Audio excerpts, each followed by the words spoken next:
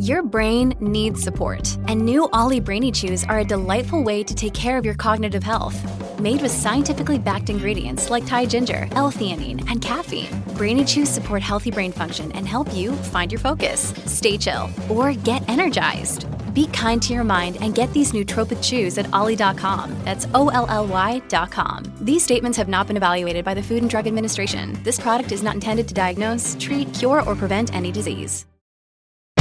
Coming up on today's show, Calgary, Edmonton, Alberta forecasted to lead the country in economic growth in 22, but oil patch job gains still lagging behind. Hey, did you know we have salamanders in Alberta? We do, and this is a very important time of year for them. We will find out why. And more news about UFOs. The Canadian Defense Minister was briefed about them. We'll find out why.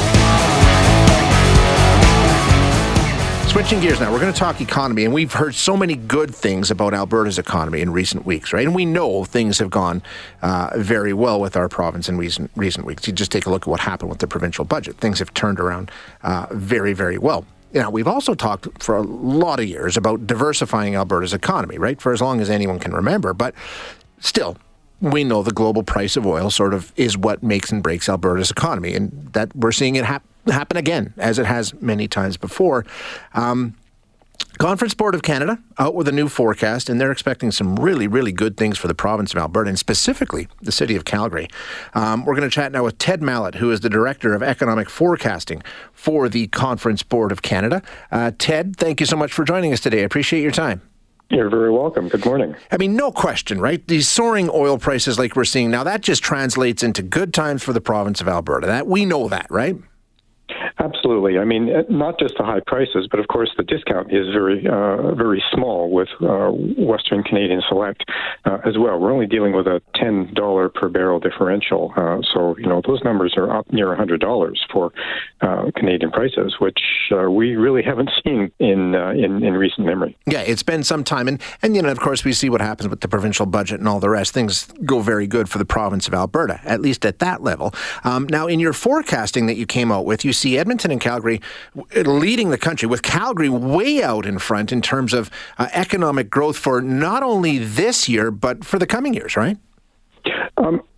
For now, that's what we see. But as you said earlier, Alberta's economy, Calgary, Edmonton, tends to cycle with a little more amplitude than most other cities across the country. So we are seeing or expecting very strong growth, but a lot of that is a result of much stronger weakness in past years, early parts of the pandemic, as well as immediately before that, when the energy cycle rotation was just getting started. So part of this has bounced back, but the fundamentals right now look pretty good.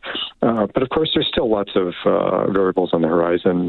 We always have to pray about the weather, and of course the conflict, the war in Ukraine, is caused huge uncertainty. We know that it's not just the commodities and the prices, but what effect is this going to have on long-term growth around the world.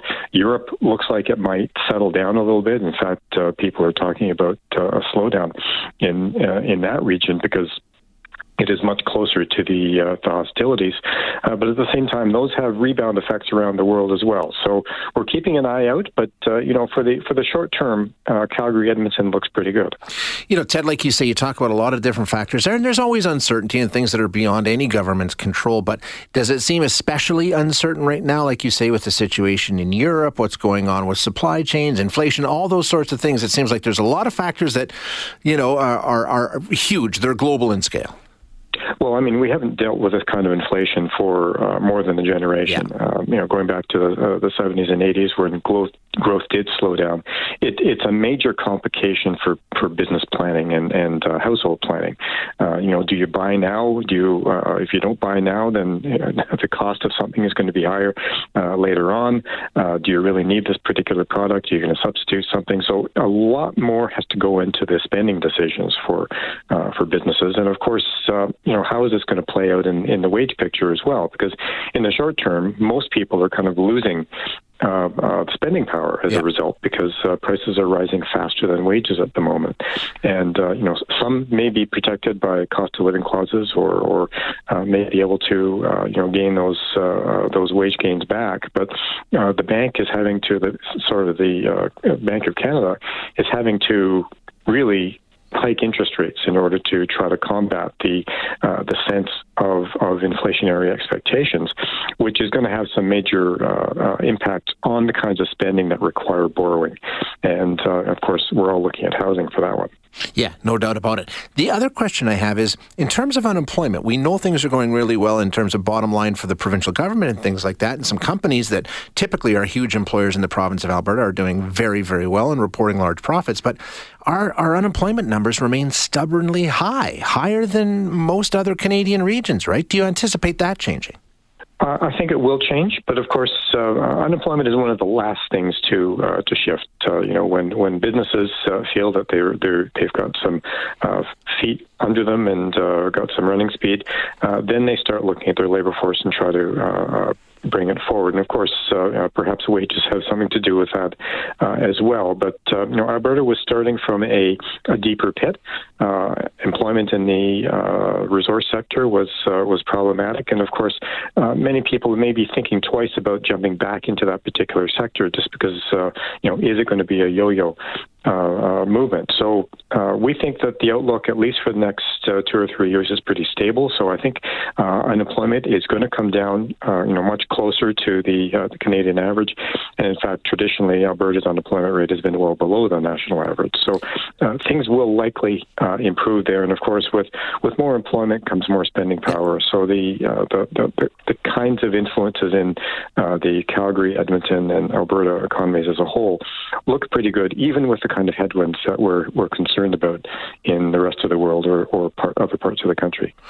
Last one. We always talk about diversifying Alberta's economy, and we've talked a lot about how oil and gas are really driving this, as they always do, and that's understandable. But at the same time, I know the Premier's talked a lot about tech sector and other things that are happening. Are you seeing other signs of growth, or are we getting more of a broader base in Alberta? Well, I think we are seeing that, largely pointed out by the lack of perhaps investment in more of the traditional oil and gas exploration. I mean, there is a lot of exploration going on. People are wanting to pull out as much oil as possible to sell at these prices. But does it mean that we're going to be going back to older forms of extraction and processing and so on? The energy transition is still here. We're going to be electrifying all across the country, and of course that needs new technologies, new approaches to things. So I think with the prices and the kind of the strong growth, it's giving businesses the financial means at which to make these kinds of investments in areas outside of oil and gas. Right. Or at least, in maybe improving some of the the carbon features of oil and gas. So we see investment rebounding finally. It's been a really weak part of Canadian economy in general over the past 10 years. So, the conditions are ripe. We hope that businesses are able to respond. Yeah, absolutely. But positive signs ahead. Ted, thanks so much for your time today. Appreciate you joining us. You're very welcome. That is Ted Mallett. Ted is with the Conference Board of Canada, senior forecaster with them, giving us the director of economic forecasting, giving us an update on what they're seeing. And like I say, really good things in terms of economic growth. Alberta predicted to lead the way, both Edmonton and Calgary. Calgary 1, Edmonton 2. And we know that's closely tied with what's going on with oil and gas and the price of energy right now. And, as long as that continues, things will be good. But, good to hear that there's other positive indicators as well. Now, globally speaking, it's a much different story. As you know, inflation continues to be a massive, massive problem. And some countries around the world reacting to that.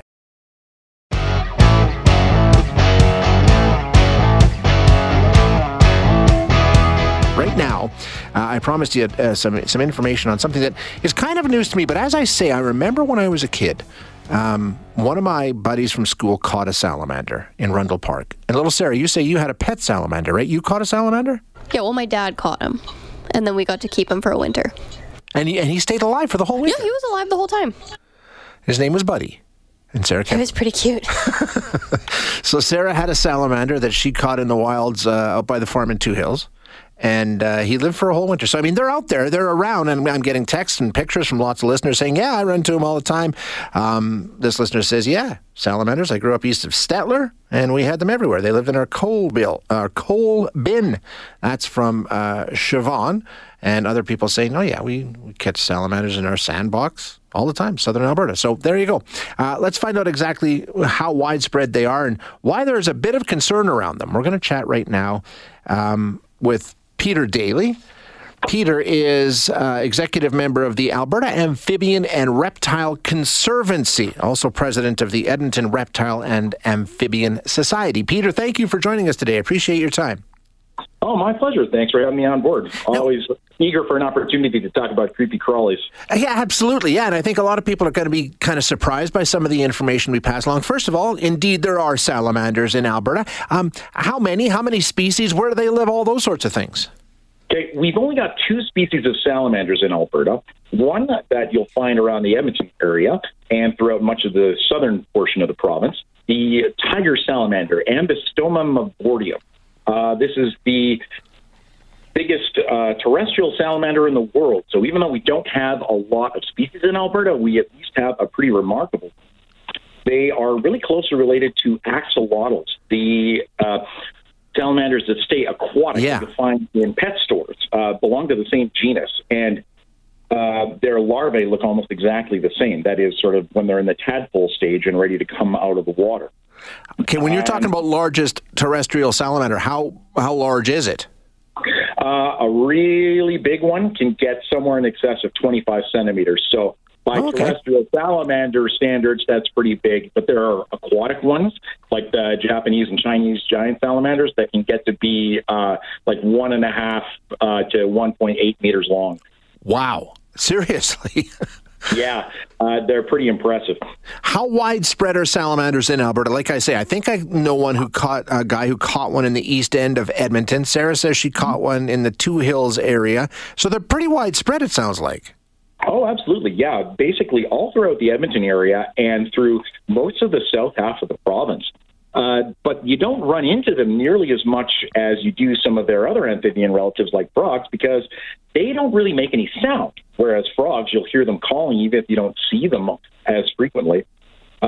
They're going to be breeding in the same kind of ponds that you'd expect from frogs.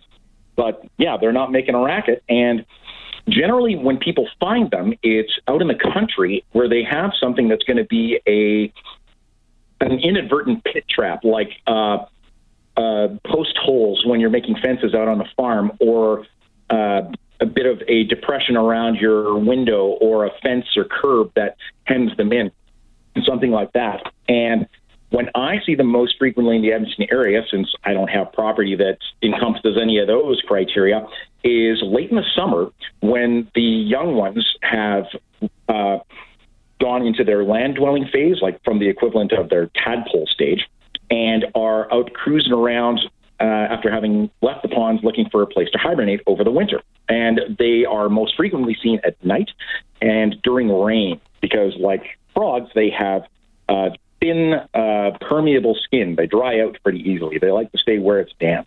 Okay, and they do hibernate. I'm getting some questions from listeners. They hibernate during the winter then?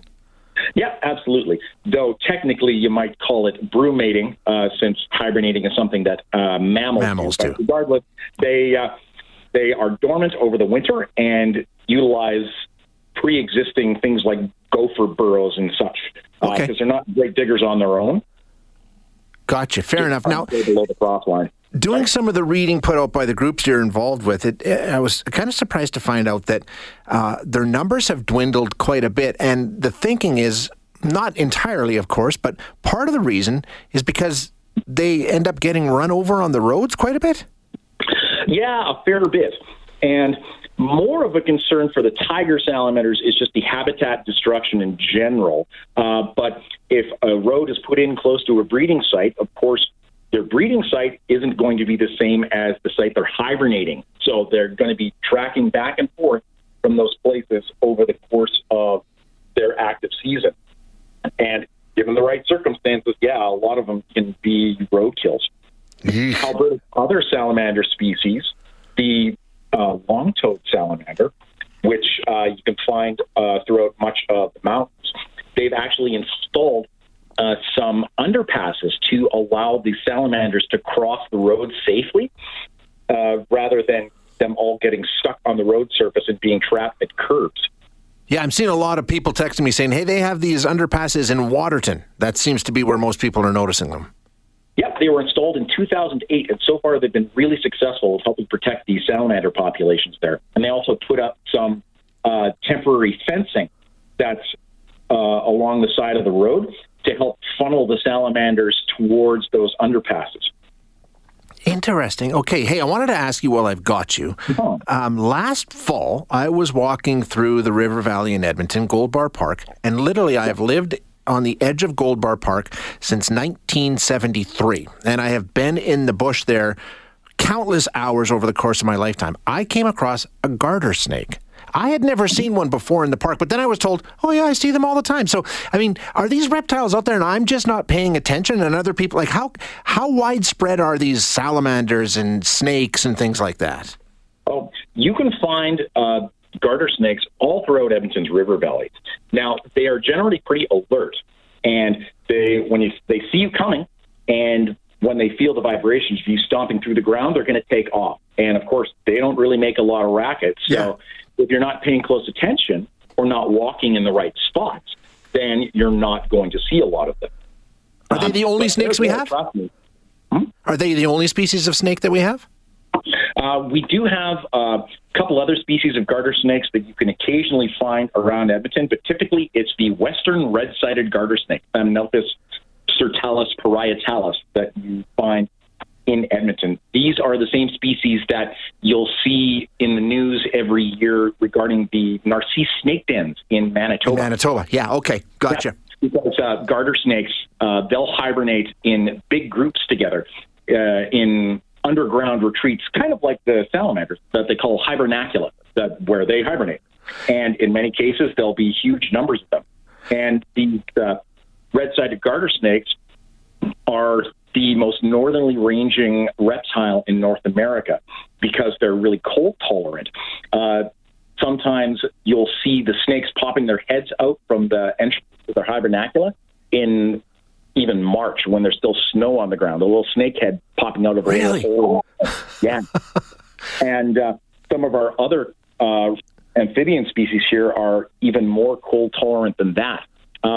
Probably the most common frog that people see around Edmonton is the wood frog, Lithobates sylvatica. Brown or gray with a black mask on the side of their face like Zorro.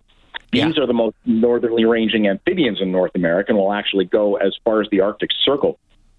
They develop sugars in their bloodstream in the fall that allow them to survive temperatures as low as about -6 and keeps ice crystals from forming in their cells and in their bloodstream, like where we would get frostbite. They don't, as long as it doesn't get lower than -6. Okay, now hang on. You're talking about antifreeze. That's what antifreeze is.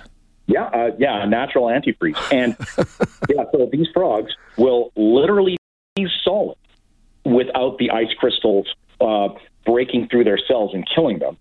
And then in the springtime, they'll thaw out and hop away. And if we could bottle this effectively, if we could reverse engineer it, that would be absolutely revolutionary for things like organ transplants, where instead of having to worry about, we've got to get this heart from Nebraska to Tokyo in under 7 hours or it's dead, you could inject it with wood frog sugar, and then you put it on ice, and then you can take a more calm, measured approach to getting it done, or even have a bank of replacement organs for people who need it. Crazy. Hey, just before I let you go, Peter, I'm getting a ton of questions from people on the text line. And you know, a lot of people said, I used to catch them as a kid. I had garter snakes as a kid. I had salamanders as a kid. I kept them in a tank. And some other people are saying, is that a good idea? Or should we be bothering these animals and catching them? Or what would you recommend people do if they come across a garter snake or a salamander or a frog this spring? Well, I would be a bit of a hypocrite if I said, leave it alone entirely, because admittedly, I spent my entire childhood chasing frogs and toads. And it's a really good way of getting people engaged and appreciating some creatures that maybe don't have the best public reputation in some cases. But these are wild animals, and particularly with amphibians, they're very delicate to handle. So it's the kind of thing that they're best left in nature, but there's still plenty of opportunity to go out and see them in the wild and appreciate them for the really cool creatures that they are. If folks are interested in learning more about these, they can come talk to representatives of the Alberta Amphibian and Reptile Conservancy at the reptile show that's happening this upcoming weekend at the Kingsway Aviation Museum, Saturday and Sunday. There'll be a whole bunch of critters there and folks like us who will be talking about our native wildlife. Perfect. There you go. And I think a lot of people are very interested in this. Peter, thank you so much for your time today. I appreciate you joining us. My pleasure, Shay. I'm glad to have been of service. You bet. That is Peter Daly. Peter is a wealth of knowledge. Peter is an executive member of the Alberta Amphibian and Reptile Conservancy, and also president of the Edmonton Reptile and Amphibian Society. A mountain of text. It sounds like a whole lot of people have a lot of experience when it comes to salamanders and lizards and reptiles, and, well, not lizards necessarily, but snakes. Snakes, I guess, is the big one. Karen says, I've seen them at Travers Dam. It's great, cute little guy. And in New Brunswick, I found one. He was indigo blue with orange spots like lizards. That sounds pretty cool. Now listen to this. This listener says, I have 3 salamanders. I'm in Lacombe. I found them all locally. Easy pets. You feed them once every couple of weeks in the summer, once a month to 6 weeks in the winter. Keep the environment moist to wet. This listener says, Shay, for what it's worth, I grew up in St. Albert in the 1960s. We used to catch salamanders all the time in our window wells. They weren't all that uncommon at that time. So there you go. Lots of people with a lot of experience. And then I got a really gross picture. Sarah, do you like snakes?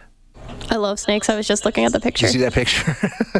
Somebody sent us a snake ball picture from just outside of Spruce Grove, garter snakes. I don't know how many are in there. It looks like a big bowl of spaghetti.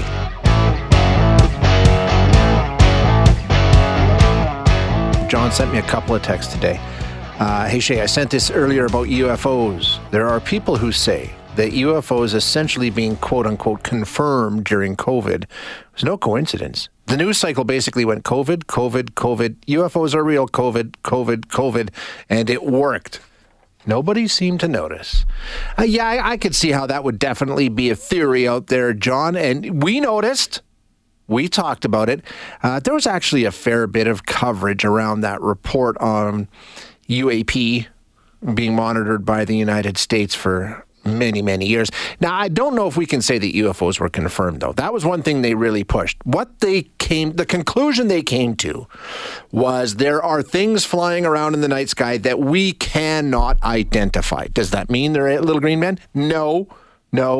Does it mean they could be? Yeah, sure, why not? But we don't know what they are. So I don't know I guess that confirms that there are unidentified flying objects, but doesn't confirm that there's aliens flying those objects. I understand we're splitting hairs here, but fair point. But we're going to talk about it today because it didn't escape the notice of everybody, including our National Defense Minister, who heard all this talk about the release of these reports and said, you know what?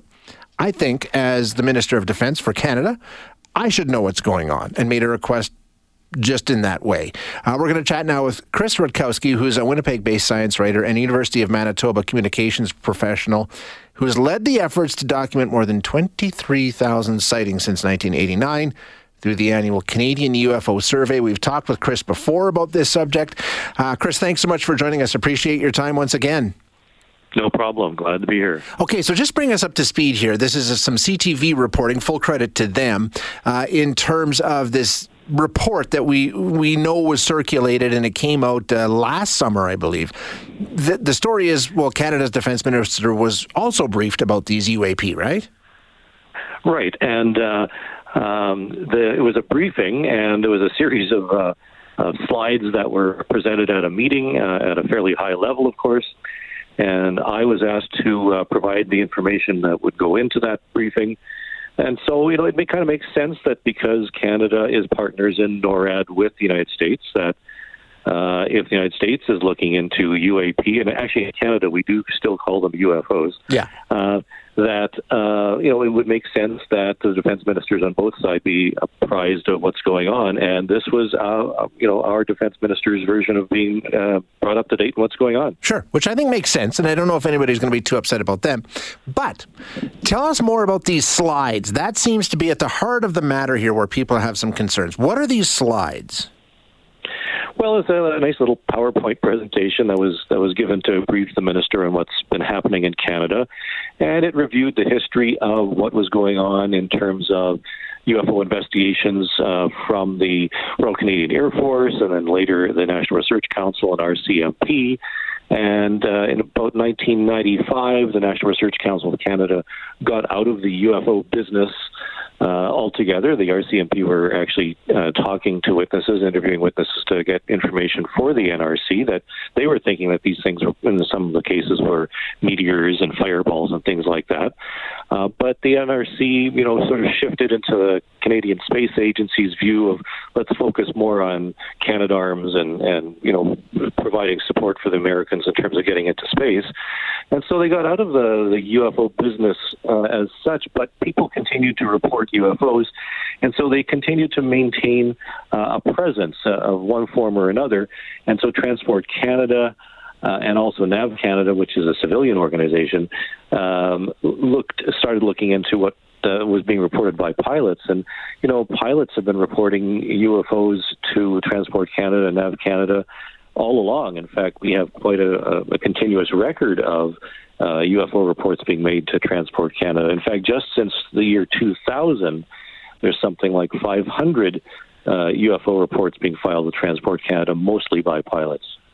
And some of these are really interesting, like just going through the slides. There's one from, a year ago, exactly a year ago. Delta Airlines pilots flying over Saskatchewan reporting something they couldn't identify, right? Right, and here's an interesting instance where Americans are flying over Canada as a matter of course from Alaska to Minneapolis, and because it occurred over Canadian airspace, they reported it at Transport Canada. The pilot was flying at something like 33,000 feet and asked air traffic control in Saskatchewan what's flying the note close to him, and they said there's nothing on the radar close to you. So, these are very typical of what has been reported, but there's civilian reports too, and I've been collecting reports and investigating and communicating with other researchers for many decades, and since 1989 we've been putting together the Canadian UFO Survey. And somewhere around, between 700 and 1,000 cases of UFOs are reported every year in Canada. And it's interesting that we do have this body of evidence. And when the defense minister was briefed on what's going on, they referred to this work that I've been doing. Now, you and these documents, it's kind of an interesting. I don't know if it's a sidebar to the main story or not, or if it's part of the main story. Explain to me how you got... There's people who say you are the reason that I'm looking at these slides. You leaked these quote-unquote secret documents. No, I didn't. I certainly didn't leak them. I know that the reporter did tell me where he got them from. It wasn't from me. I provided the material back in May of 2021, and I thought I'd never hear about them again. I had no idea what was going to be presented to the minister, and I was quite surprised when the documents showed up and mentioned me. In fact, my photo is actually in one of the slides, so it's kind of strange. This information that's contained within these slides, is it extraordinary? Is it the kind of thing that people should be sort of, surprised by? It sounds to me like they're pretty much run-of-the-mill reports. Well, the briefing is actually fairly basic. There is an indication, one of the slides says that following the slides that there was going to be a discussion. We certainly don't have any information what was discussed. But what's very significant is this was a high-level briefing to the Minister of Defense. Yeah. And, we don't have any indication that anything along this line was presented to the Secretary of Defense in the United States. In fact, We suspect that something was prepared for him, but we simply don't know. But again, because Canada shares responsibility with NORAD, you'd think that whatever Canada presents to its defense minister is shared with the American defense minister. So it's very possible what came out of this in Canada was, has been officially recognized in the United States. So I think it's significant that the defense minister of any country is briefed on the subject of UFOs or UAP, and that's, for me, that's quite remarkable. We're not, we've gone beyond the let's sort of joke about it and point fingers at people who've seen things, because this is at a fairly high level. A lot of the cases come from pilots and air traffic control operators and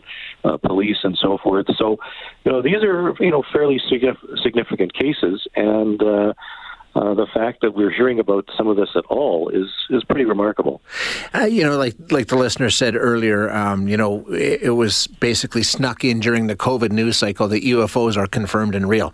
That's not true, right? I mean, we've not had a public official come out and say, hey, there's alien life flying spacecraft around Earth. They're saying, yeah, there are things that we can't identify. That's as far as they've gone, which, to be fair, is pretty far. It is, and the fact that it was snuck in the news cycle, actually, it got a huge amount of huge play, right? Yeah. So it's not that people didn't take any notice; it was quite significant. But the trouble is that this report in the United States from this task force was discovered, and unfortunately, it was heavily redacted. It doesn't really have enough information to really go on. In fact, the Canadian briefing describes 2 cases. Well, we don't even have 2 cases in this in the American briefing. It just sort of talks in general about the fact that pilots were seeing things and doesn't list any cases at all. So, if anything, the Canadian side is a little more transparent. Interesting stuff. Chris, thanks so much for your time today. I appreciate you joining us. No problem. Thanks. That is Chris Rutkowski. As we said, he's Canada's premier researcher and scientist looking into UFOs, perhaps beyond Canada, to be fair. He's a Winnipeg-based science writer and a University of Manitoba communications professional who's led efforts to document more than 23,000 sightings. As you heard, he was part of when this request went out, and it came from Chief of Staff to the Minister of National Defense, basically saying, I'm just reading the letter here, saying, I believe it is prudent to request a full briefing for Minister Sajan from the Canadian perspective on this issue. Just saying, we know what's going on in the States. This is getting a lot of attention. People are talking about this. I think the minister in Canada should be briefed to bring us up to speed on what we're knowing and doing here in Canada. That is to say, a report on any and all research that has done by the Canadian Armed Forces, Department of National Defense, any sightings that have been reported in recent years, any historical information that may be on file, interfaces with other governments on this issue, and any other related information that might be pertinent. In other words, use the broadest possible lens to inform us of any Canadian angle to this issue. And Chris was tapped as one of the civilians to get involved, and he's been documenting these reports for many, many, many, many years, and he has a whole catalog. So he was asked to provide some of the information in the briefing report to the minister. Interesting stuff. But will we ever get to the point where it's like, yes, okay, Area 51 was real? I don't know. But they certainly did take a big leap forward about a year ago and saying, yes, we've been tracking these, and there's all kinds of things out there that we don't know what they are, pure and simple. Not saying they're aliens, but we are saying we don't know what they are. 780-496-0063, 403-974-8255. We'll be back right after this.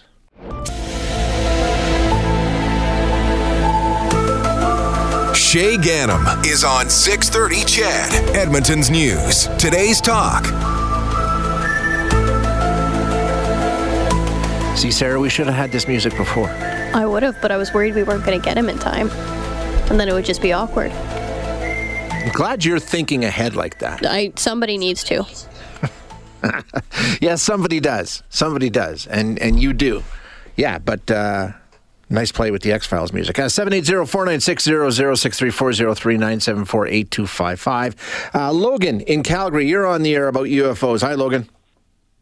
Hey, Shay. Hey, what's up? There's just one thing that I feel that you weren't entirely disclosured, if you will. You didn't give full disclosure. Okay. The report in the United States last year, I guess now, it said in 144 cases in the last 2 years, the American Navy, pilots and sea ships came into contact with physical craft that were breaking the laws of physics that were not American or Chinese or Russian.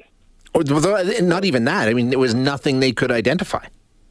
Yeah, but the biggest part that you didn't really mention, and I think that needs to be mentioned, is that these UFOs are physical craft that are breaking the laws of physics. And in 144 cases, the Americans say that they were just that, physical craft breaking the laws of physics. We're talking about craft going back like 10 times the speed of sound, stopping on a dime, and then going 10,000 times the speed of sound. Not literally, but you know what I mean. But in the exact opposite direction. And And we're talking about F-18 pilots being circled by Tic-Tac type UFOs that are about 60 feet in diameter.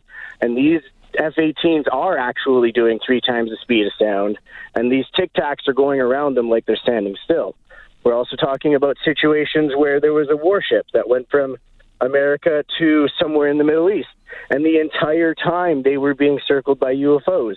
It got to the point that all of the pilots just stopped reporting it. You're right, Logan. I mean, there's a couple of those cases. There's another one where one of those Tic Tacs seems to disappear into the ocean. All kinds of stuff. And so my biggest point is if they might not be saying that it's alien, but they are saying that they have almost godlike abilities, even though they're probably more science-based than anything else. Yeah. Oh, yeah. But it's a big thing. It's a massive thing. I don't understand. Like Stephen Colbert said 2 weeks ago, America said that UFOs were real, and we're all just pretending like nothing happened. I know. I know, Logan. You're absolutely right. And we talked about that last summer when all this information came to light. It's kind of like, they put in the qualifier over and over and over that, hey, we're not telling you that little green men are flying around, but what we're saying is there's all kinds of things in the night sky that we simply don't know how they do the things that they do and where they came from or anything like that. So, yeah, Logan's right. He's bang on. I mean, that's what the report said. And there's video that came along with it and all the rest, and probably opened more questions than answers. Okay, Rick in Eckville. I only have a minute before I have to take a break. Hi, Rick. You're on the air. Yeah, well, 2 weeks ago I took a picture of a cloud just north of Eckville. I wasn't looking for anything else, but when I developed the picture, there was 2 pictures. One's got a really tiny blue dot along the top of the picture, and the second picture, it looks like a UFO off to the right of the sun. It's really, really predominant. You can see it like nothing. I've showed it to a lot of people, and they don't really know what to make of it. I did send it to you, but I guess it didn't go through. Let me see. I'm going to go back and take a look. How long ago did you send it? I think about a week ago or so. Oh, okay. Send it again, will you, Rick? And I'll have a look. I'll send you both pictures, and you look at the top of the one and it. Will do. On the side of that one. Excellent. Okay. Thanks, Rick. Appreciate it. We have to take a break. Thanks for listening today. To hear any of our other interviews, you can find them wherever you find your favorite podcasts. And if you like what you hear, don't forget to rate and review us.